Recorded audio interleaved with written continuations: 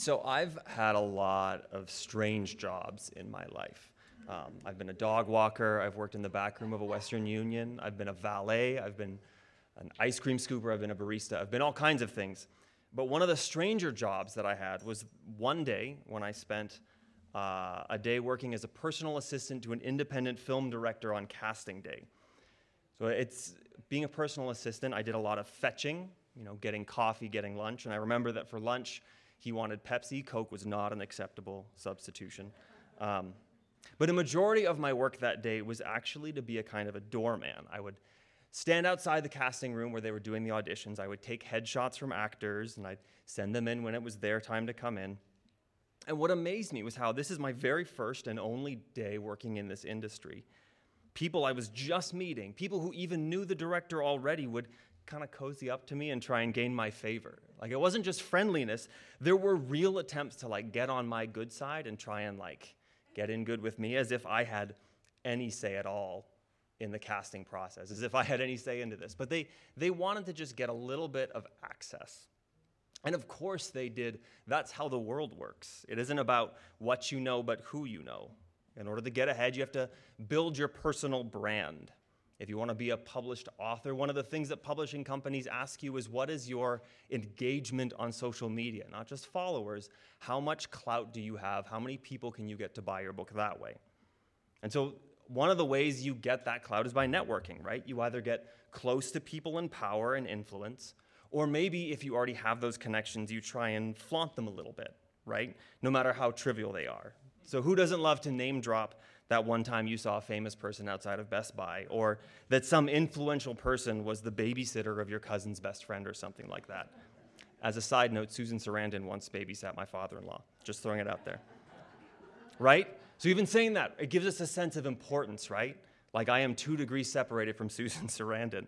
It gives us a bit of establishment that helps us feel like we matter, like we're important, that we are justified, that we are something. And this is all only natural, but what we see in our readings today is that God calls us to a different kind of way, right? Something better, something more stable than a life committed to self-establishment. God calls us to this way of impractical humility.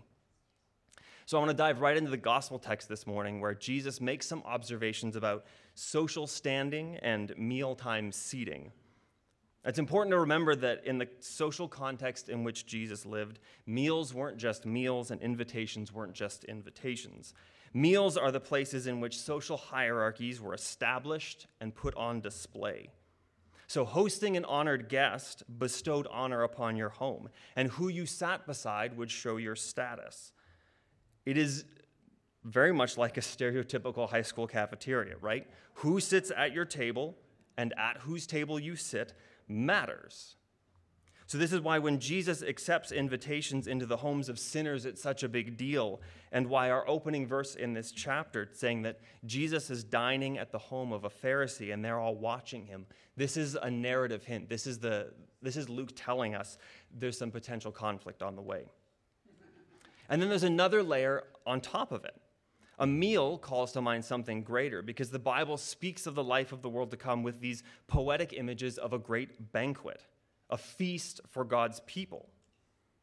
And if the feast is for God's people, who do you establish who will and who will not be seated at this table? Who's going to be invited to the feast?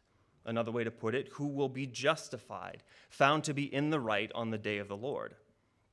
Now, for the Pharisees, strict adherence to the law was how you showed that you were one who belonged. It wasn't necessarily about earning a place. It wasn't a matter of doing good things to sort of pay for your meal ticket, but about showing and establishing that you were, in fact, one of the faithful ones. To establish your identity as faithful, then you wanted to keep unfaithful Jews, tax collectors and sinners, and even more so the unelect Gentiles at arm's length. So who you invited to sit at your table matters. And these external markings of belonging were actually an issue into the early church that they wrestled with understanding. Paul has to confront Peter about this very issue. We read in Galatians that Peter made this decision that he would eat with Gentiles, but then when the Judaizers, he called them, showed up, he would then not sit at their table anymore, right? And so Paul deals in Galatians with this notion of what does it mean to show your marker of who you belong to? What does it look like to mark yourself as one of God's people? So N.T. Wright puts it this way. Many Jewish Christians, as we know from Acts, had found this difficult, if not impossible, to understand or approve. They were so eager to maintain their own places at the top table that they could not grasp God's great design to stand the world on its head. Pride notoriously is the great cloud which blots out the sun of God's generosity. If I reckon that I deserve to be favored by God, not only do I declare that I don't need his grace, mercy, and love, but I imply that those who don't deserve it shouldn't have it. There's a lot there. And here's the problem, right? Underneath our efforts to gain favor and make sure we're known as one of the good ones is a toxic notion that we are in fact good in itself and don't need grace in the first place. And anyone else that we perceive to be doing less than us, in whatever capacity that is, doesn't deserve grace. But it's in these two lessons that Jesus gives on humility and hospitality that he just cuts away any of the basis we have for self-righteousness or jockeying for position and status. He calls those around him to stop worrying about how to put themselves on top and how to establish themselves, and instead calls them to humble themselves. I'm going to read this part again. When inviting folks to dinner, do not invite your friends or brothers or relatives or rich neighbors in case you get repaid. Invite the poor, the crippled, the lame, the blind, and you will be blessed because they cannot repay you, for you will be repaid at the resurrection of the righteous. Now, I think we have to be careful here not to hear Jesus' words as like a cheat sheet on how to pass our final spiritual exam. The lessons here: don't sit yourself at the highest spot, invite those who can't repay you. This isn't like a delayed gratification life hack. It's not like, hey, you actually can still appeal to your own deep need to justify yourself, but here's the en route around the test. Jesus isn't saying this is actually how you game the system. Because if it's about gaming the system, then if it's all about delayed gratification, right? I'm going to sit at the low spot because my heart still wants to sit at the high spot, and I've learned that this is the way to get there. See, Jesus is calling the Pharisees and us to a different way of life, one in which you aren't guided by self-interest and self-promotion, but by love of the other. Following Jesus isn't a matter of giving up one mode of self-justification and replacing it with another, but of finding ways to recklessly give it is in fact a way to those who can't possibly return it as a way of life, because it is in fact the way of life. It is living in the life of the world to come. That's how you show you belong at the table in the first place. It's how you behave like one of God's people, to not be so considerate of yourself and be considerate of others. It's a different way, and in some sense, a different table altogether. The ones who will be invited to the great banquet are those who don't care about their own status, but humble themselves. And what Luke records in verse 11 is this theme, consistent through the Gospels, and in Luke's Gospel in particular, that those who humble themselves will be exalted, and those who exalt themselves will be humbled.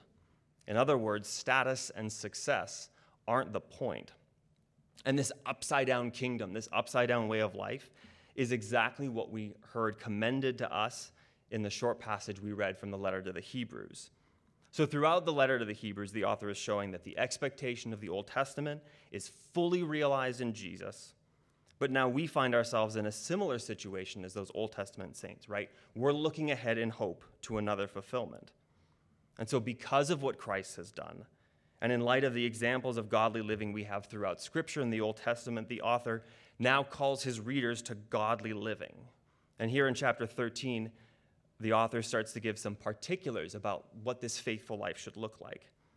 And these examples, just the few we had in Hebrews 13, they run directly counter to the ways that we too often are tempted to find meaning and where we falsely place all of our self-worth. It's that classic triad of sex, money, and power, right? Any of these things can be ways that we try and show that we matter, establish ourselves, and find fulfillment. So the first way, the world often beckons us to find our fulfillment in romance, to seek first and foremost our own pleasure and self-expression. So they bring up promiscuity, right? And so obviously we should avoid adultery. We should some translations use the word fornication, that classic word. But I actually think there are subtle ways that we don't hold marriage in high esteem. Specifically, I think we fail to honor marriage by treating it primarily as a source of personal enjoyment. I blame, among other things, fairy tales and Disney movies, where the ultimate prize is to find someone to live happily ever after with, right? That's the advice we give all the time. You need to find someone that makes you happy. The goal of marriage is simply pleasure. Sure that, right, we're not just talking about physical pleasure. We're talking about the goal of marriage is a place that makes you happy, that just brings you some satisfaction, as if that's your spouse's job, to make you happy. This is a setup for failure because it misunderstands marriage. Monogamy, the sacrificial work it takes to be faithful to one person, for better, for worse, for richer, for poorer, in sickness and in health, this requires humility and death to self. This isn't the same as finding your Prince Charming or your Cinderella. We often call it love, but what we've actually culturally turned marriage into is a happiness dispenser. And Christians are just as guilty, right? This is not something that like the world does, but we totally understand marriage. No, we tell this to ourselves all the time. And I would hope that Christian marriages are full of joy and happiness. I hope they aren't simply drudgery, right? But those are products of the self-sacrificial love, which is supposed to be at the center of marriage. And when we call people to find someone that makes them happy, when we call someone just to look for someone who will please them, of course, that's going to end up being a setup for failure. Spouses aren't the only people we're tempted to treat as pieces of our personal self-fulfillment puzzle, right? Because the world encourages us to make connections with people who can get us ahead, build quality friendships, right? We're taught to seek out those people who would advance our career or social status, right? It's common advice. Don't be friends with people who hold you back from your potential. Surround yourself with winners who make you better. In contrast, the writer to the Hebrews says, show hospitality to strangers because you might entertain angels without knowing it, calling to mind those Old Testament stories where that's exactly what happened. And you'll notice in those occasions, the hosts never got some sort of boost to their social capital, right? When Abraham invites in angels, when Lot invites in angels, the idea isn't like afterwards they go out and say, hey, I was the host to angels, and everyone says, great, let's give you a promotion. They didn't leverage it for anything. The blessing was getting to be the host in the first place, whether anybody else knew about it or not. The blessing was having the encounter with God, in inviting someone in and showing them hospitality. And then the writer goes on, doubles down on this, and encourages the readers to visit those in prison and those being tortured as if it was happening to them, right? Visiting someone in prison risks being identified with them. At that time, there's not exactly a robust incarceration system in which prisoners are taken care of well. If you're in jail, you depend on the hospitality of others. And to go visit that person, again, is to risk being identified with them. And it's not exactly an upward mobility situation for you to be identified with prisoners. And yet, like Jesus' words about party invitations, the author calls us not just to visit, but identify with those who are at the bottom of the social ladder, as if you yourself are in prison. Now, it's true that the prisoners and the tortured souls were likely fellow Christians, because much of the life of early Christians was filled with imprisonment and with torture. And yet, I think the point remains that the church was not called to distance themselves from social outcasts, but to find solidarity with them. I mean, imagine right now if you're a church marketing specialist, or if you're a marketing specialist, and say many members of your congregation are in jail, you might not put that on your website, right? You might not say, we are the church that stands in solidarity with all these people who are imprisoned. That doesn't gain you favor. That's not a good marketing technique. But this is what the New Testament calls us to. In fact, there's no call in the New Testament to try and get access to power or to court favor with those who are in authority. Instead, the consistent call is to turn our attention towards those who are despised or powerless and live in solidarity with them. And in fact, the early church grew because they consistently brought in slaves, children who were left out to die, the infectious sick who were cast out of their homes, left to die. These are the people that made up the early church because that's who the church went out to. And they grew exponentially because they found that as they cared for the poor, more and more were in their midst. Not only did the earliest Christians reject grabbing at power, they embraced the weak and those who had nothing to offer in return. One of my favorite talks I've ever heard, it gave me insight into a chapter that we usually skip over was, I think it was Andy Crouch talking about Romans 16. So Romans 16, it's the end of Paul's letter, and he's just kind of going through some things. And you just get a bunch of names at the end. And for us, names are just names. It's like, yeah, Gaius, Tertius, these are just names to us. Except Gaius is the name of an official, a Roman official. This is someone who has power. Tertius means fourth, right? Fourth. Why would you be called fourth? Because you were just a slave. You were just the fourth. You don't get a name. You're just number 4. And so here at the end of Romans, Paul is saying, here's all these people that agree. Here's the people who are part of our church, the Roman official and number 4. And all these people are part of the church. This is who makes up the body of Christ. And then there's this. Keep your lives free from the love of money. Now, this is a challenge we might struggle with the most, because I think whenever the Bible talks about money, we very quickly run to we suddenly become lawyers, right? We look at every last word. Now, hold on a second. Money's not bad. It's only the love of money that's bad. So when I finally get rich, I'm just going to make sure I tithe and then I'm set, right? We're good. I'm allowed to still keep on going after money as long as I don't love it too much. It's worth stopping, though, to see why the author commends contentment here, because I think there's something sinister creeping in the depths of our hearts. This is what the writer says. Be content with what you have, because God has said, I will never leave you nor forsake you. So we can say with confidence, the Lord is my helper. I will not be afraid. What can anyone do to me? So what does I will never leave you or forsake you have to do with money? Well, I think money is too often where we put our hope. We feel confident because of our growing retirement funds, or we feel like unless we have the right amount of money in the bank, we aren't okay. That if we're not established, if we don't have the right amount of savings, we're not okay. And if we do, okay, the world's going to be all right. The love of money isn't just seen when we have this insatiable need to acquire more. It's seen when we put all of our hope and confidence in wealth. I don't want to paint some sort of sentimental picture of poverty. I think sometimes that's what happens in these moments, and the Bible's really clear for our consistent need to be in the business of helping the poor and alleviating poverty. There are very few qualifications on what it says about giving to the poor throughout Scripture, right? There is very rarely an assessment piece about whether the poor deserve our generosity. That's just kind of a baseline expectation for Christians. But I think we can very easily see our account balances as a marker for our well-being, allowing it to take first priority in our lives in the name of security. And it makes us no different than the Israelites who make political alliances with Egypt because they didn't trust that God would be their strength, right? We lose a kingdom vision because we say, first, I will get myself established. First, I will make sure I have enough. Then I'll figure out what it means to be a Christian later. Then I'll figure out what it means to live in the kingdom. But I got to get my earthly house in order first.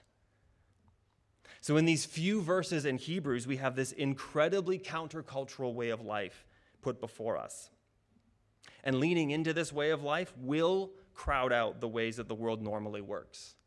If you really lean into the things Jesus says, if you really take these things to heart, there will not be room for you to do things the way the world does things. And so often we believe that we want to have our cake and eat it too, right? We can chase after the American dream of life, liberty, and the pursuit of happiness and still be faithful kingdom of God citizens, right? I can do both. It's great. I can still establish myself, have the suburban dream, make that my number one priority, and there's still plenty of room for the kingdom of God. Friends, what if God hasn't called us, or what if God has called us to a life that doesn't look successful in the eyes of the world? What if we're called to not live up to our potential because we've instead chosen to associate with the least? What if we choose not to maximize our productivity, extracting every possible earthly good out of every moment because we believe that we have to instead prioritize the kingdom of God that's already breaking in, whose currency isn't money, sex, power, but instead is grace? In the church, we can easily identify when the world strays from a traditional understanding of marriage and sexuality. We see that all over the place, and it's not hard for us to do. But I don't think we see all the ways in which we have gladly and willingly walked down the path of personal empire building, of personal success, of doing whatever we need to do to have a happy life. Alan Noble, in his book, You Are Not Your Own, lays out this picture of how we allow building up our own personal brands has led us down a deeply unchristian path. And according to Noble, he says, the thing that dominates our life, the value we all hold highest, is efficiency, trying to get more and more and more out of life. So we rest because studies show we'll be more productive if we take rest, right? We play with our kids because we know that that'll make us happier. We end up doing everything because studies have shown and we can find out we can do this and we should take time off, not because rest is good, because if I rest, then I'll work harder tomorrow. But efficiency will erode away kingdom ethics. When you chase after things that are most productive, when we allow getting ahead or establishing ourselves to become the most important value for us, then the kind of impractical humility that Jesus calls us to is going to start to take a back seat, because one will have to win out. You can't serve two masters. In fact, I think the entire commandment to Sabbath is already built to contradict our sense of extracting everything we need, right? That makes the Israelites very different from neighboring cultures, to choose to take one day every week and say, I will not be productive today. And to do so is to hand things over to God, is to say, God, you rested one day, and we're going to be the kind of people who say, you know what, we are not going to earn money 7 days a week. We're not going to be as productive as we could be if we worked the whole week. We're going to offer a day recklessly, and we're going to throw away 1/7 of our productivity for the sake of God, for the sake of honoring who God is and becoming the kind of people who do that. You can see it all throughout the Old Testament law, ways in which you may not harvest all of your grain. You must leave things on the edges so that the poor can have it. There's not an option. This isn't like when you feel like it. This is the law. You have to leave room for the poor. And I think one of our optional readings this morning, instead of Deuteronomy, was from Ecclesiasticus. And in the face of all of our attempts to establish ourselves, the passage from Ecclesiasticus, sometimes called the Wisdom of Solomon, it kind of mocks us. It says this: how can dust and ashes be proud? Even in life, the human body decays. A long illness baffles the physician, and the king of today will die tomorrow. For when one is dead, he inherits maggots and vermin and worms. The beginning of human pride is to forsake the Lord. The heart has withdrawn from its maker. For the beginning of pride is sin, and the one who clings to it pours out abominations. Therefore, the Lord brings upon them unheard of calamities and destroys them completely. You can read just the book of Ecclesiastes if you want the same message, right? You can chase after this day after day after day, but in the end, what actually matters? How foolish we are that we keep building castles on top of sand and then are dismayed when they inevitably are washed away by the tide that will come for all of us. I follow on Twitter, I started following a bot. So it's an automated account. It's a Memento Mori bot. Memento Mori is Latin for remember your death. So just every day it just tweets something like, hey, remember you're going to die. Just, hey, inevitably death comes for everyone. This is an ancient Christian practice, right? To do this regularly, keeping your death in front of you. Why? Because it reminds us when you build your brand, you're investing in a kingdom that's wasting away. Sometimes I think we imagine what it would look like to be a martyr, to be confronted with the option to either deny Christ or be killed. And I pray that we don't face that kind of persecution, and we should continue to pray for those who do. But the word martyr just means witness, one who testifies to the truth. And so I ask, what if the martyrdom that we're called to face is a witness to the world that is obsessed with self-actualization and personal brands and chasing after pride? And to witness to that world that the way that leads to life is one where we just don't care about those things, where we can choose to not have the most earthly success because we would rather invite the lame and the crippled into our homes, losing our social capital in the process. What if the martyrdom, the witness we are called to live, is one that says, I just simply do not care about efficiency if it comes at the cost of the kingdom of God? The gospel, rightly understood, can't be contained to the spiritual part of our lives because the distinction between ordinary and spiritual lives doesn't really exist. So what if we choose to be less efficient? Make less money, have a less impressive career, choose vocations that show the love of God to neighbor instead of bringing us more status? What if we cared less about courting the favor of celebrities and politicians and other powerful people, rejoicing when suddenly like some actor happens to give some modicum of faith and we're like, awesome, he's one of us? What if instead of that we cared more about what the homeless people in our city felt about us? Because according to the gospel, their opinion of us matters a little bit more. What if we treated our marriages less like fairy tales where our spouse's primary job was to make us happy and instead like unions that bring life, sometimes biological, but all the time, hopefully, life that emanates from a home in which sacrificial love is the norm? What if we cared less about our rights and more about our responsibilities to our neighbor? What if we, like Paul, willingly gave up our rights? He says, I give up whatever I need to for the sake of the good news, that Christ has defeated death.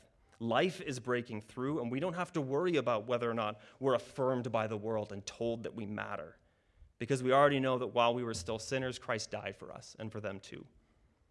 We must not build our lives on efficiency and personal achievement. We can't serve two masters. Be on your guard. Loving your enemies and praying for those who persecute you is terribly inefficient. It will not get you ahead, and it might actually cost you some things.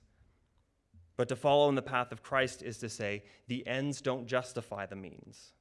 I can't say I assume I know what God wants, and so I'm just going to do whatever I need to do to make it happen, right?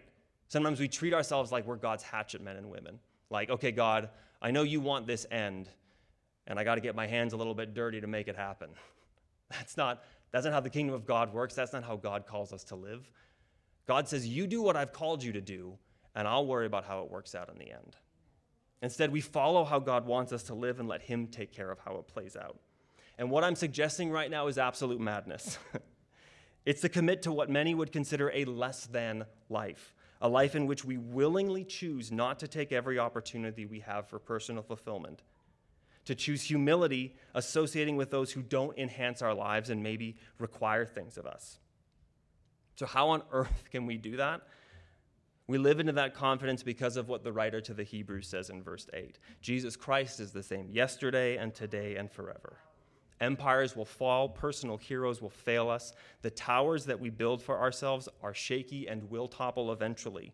Personal brands are ethereal. Fame is fleeting. How can dust be proud? And yet Jesus remains. The way of life that Jesus calls us to is one where we're committed to this radical impracticality because it's in prioritizing those who can't repay us. It's in humbling ourselves. It's that we're living in a world that is to come, a world that is even coming now, preparing ourselves for a great banquet where humble are exalted and the exalted are humbled. It's preparing ourselves for a world that is more full, more human, even better than what we might devise for ourselves. And it is freeing, and it gives us more life than we could imagine. And may that be so in our lives even now. Amen.